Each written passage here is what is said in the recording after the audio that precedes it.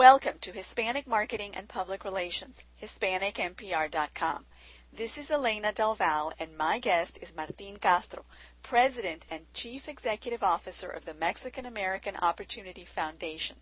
Today we will discuss the foundation and its efforts to reach Latino audiences. In July of 2000, Martin Castro was appointed President and Chief Executive Officer of the Mexican American Opportunity Foundation, an educational and charitable California benefit corporation. The Mexican American Opportunity Foundation, or as it is more commonly known by its acronym MAOF, is a statewide organization with an annual budget in excess of $50 million, serving 5 California counties with 33 service locations and more than 800 employees. As head of MAOF, Martin administers government and private sector funded projects. MAOF operates 27 child care centers and serves 5,458 children daily in 1,248 licensed and exempt license provider homes. Martin graduated with a Bachelor of Science degree from California State University at Bakersfield. Martin, what an amazing program. We are eager to hear about it. Well, thank you, Elena, and it's great to be here on your broadcast. It would be really interesting to learn a little bit more about what MAOF is all about. I know we've shared some of the numbers and some of the audiences that you serve, but can you tell us a little bit more about how this all started, how long ago, and how you have reached such a size? Yes, Elena. Well, basically, our organization was started in East Los Angeles back in 1963 by Don Dionisio Morales, who was the founder of the Mexican American Opportunity Foundation. Dionisio Morales wanted to start offering human services to the Mexican American community here in East Los Angeles because he saw that back then they were relegated to service jobs. And he very much had a vision of providing employment and training services.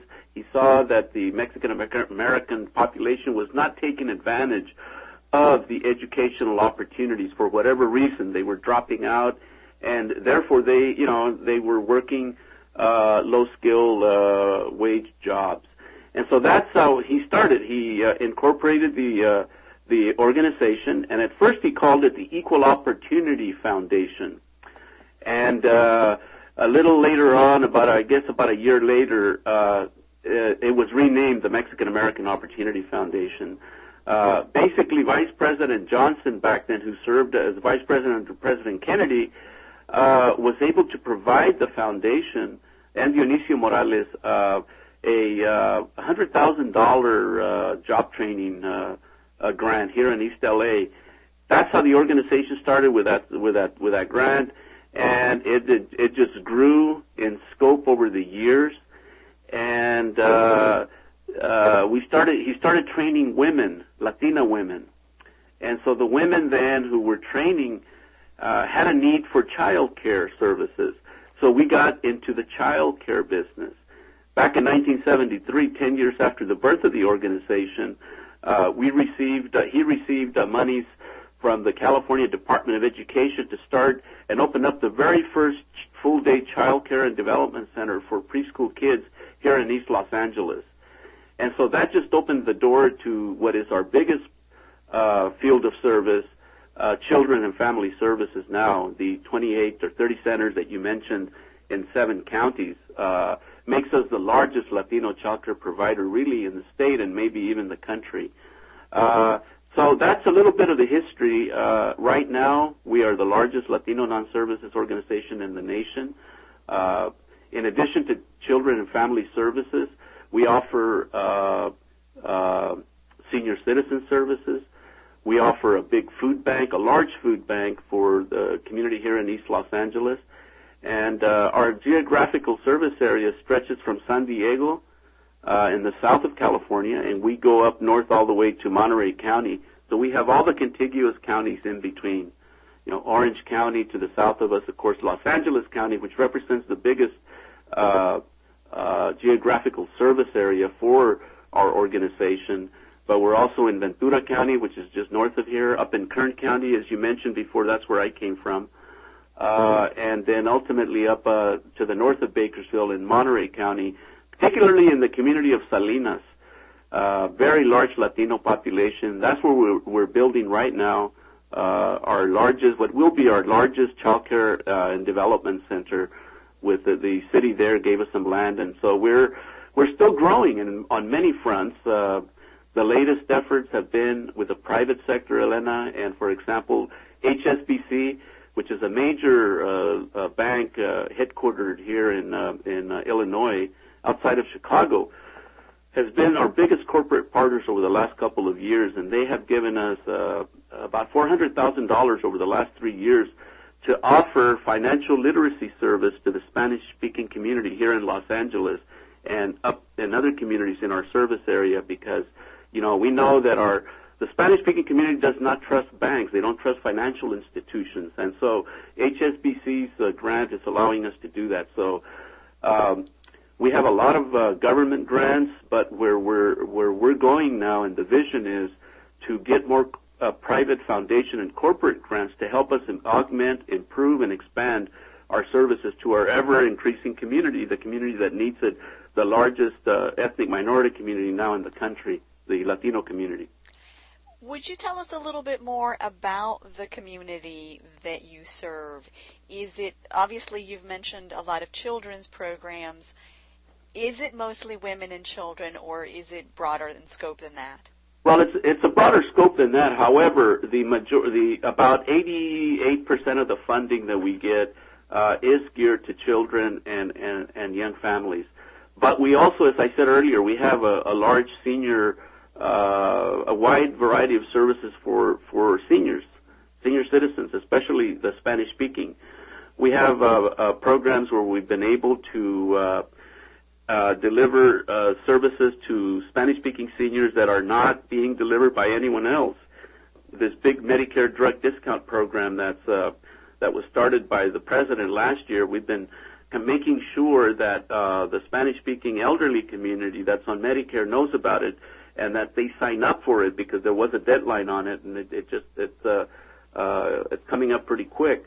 May 17th, I believe, is the last day you can sign up for it. So we've been offering that to the Hispanic senior community. Also, young adults has been an ongoing effort. I mentioned that how the organization started was to address the employment issue, and so we have job training programs for unskilled youths, unskilled adults, particularly in Kern County. Is the major push over there to train agricultural workers into better paying jobs. And so we are more than just one area of service. We're very comprehensive in scope, in that we offer services really to infants, to toddlers, to youths, to adults, to senior citizens. And that's what makes us unique, is that we're comprehensive in our approach to dealing and providing services to our community. So you're sort of a one-stop shop. That is correct. That is correct. Are most of your communities Spanish dominant? It depends on the service areas that we're at. Like here in East Los Angeles, yes. San Diego, yes. Santa Ana, yes. In Bakersfield, we serve largely a bilingual population, and Bakersfield is more diverse. So we have, while the Latino community in Kern County in Bakersfield is we serve more Latinos than we do Anglos and African Americans even, but we serve those groups over in Bakersfield. Now, in our other service locations, we serve primarily about 98% of our services are to the Latino community, and many of those, Spanish-speaking folks, some of them immigrants, recent immigrants. Is it exclusively, when you mentioned the Latino community, is it exclusively Mexicans or Mexican Americans? No, it's not exclusively for Mexican and Mexican Americans, although they are the dominant majority of the Hispanic community that we do serve. But we do serve, there are people from South Central America, that we serve simply because we serve people that are eligible for our programs. And in the communities where we operate, as you noted, the majority of the people in the communities we serve are Hispanic, and among those Hispanics, the majority of the ethnic group that we serve is of Mexican American and Mexican descent. What would you say is the size of the potential audience that you try to reach out to? Almost 50% of the population in California is Latino. Well, we're trying to reach as many as we can. Our services obviously are limited by the amount of funds that we receive from our various, government funding agencies, Elena. But there's a continuous need for us to provide services to new individuals as families move and they don't longer need our services. Last year, to give you an example, we were able to serve 115,000 people in our 6-county service area in California. We're not in each and every county in California. There are 58 counties in California, so we're basically in 6 of those counties. And within those counties, we don't serve the entire county, but rather certain parts of the county. So, we managed to provide services to well over 115,000 Californians, but our services are not, universal, nor do we have the ability to serve, the entire 12 million Latinos that live in the state, if you follow me. Of course. And, of course, not everyone is in need. Exactly. Martin, thank you for joining us. Thank you, Elena. And to our audience, thank you for listening to today's interview with Martin Castro, who is President and Chief Executive Officer of the Mexican American Opportunity Foundation, brought to you by Hispanic Marketing and Public Relations, HispanicMPR.com, providing you essential information on America's largest minority.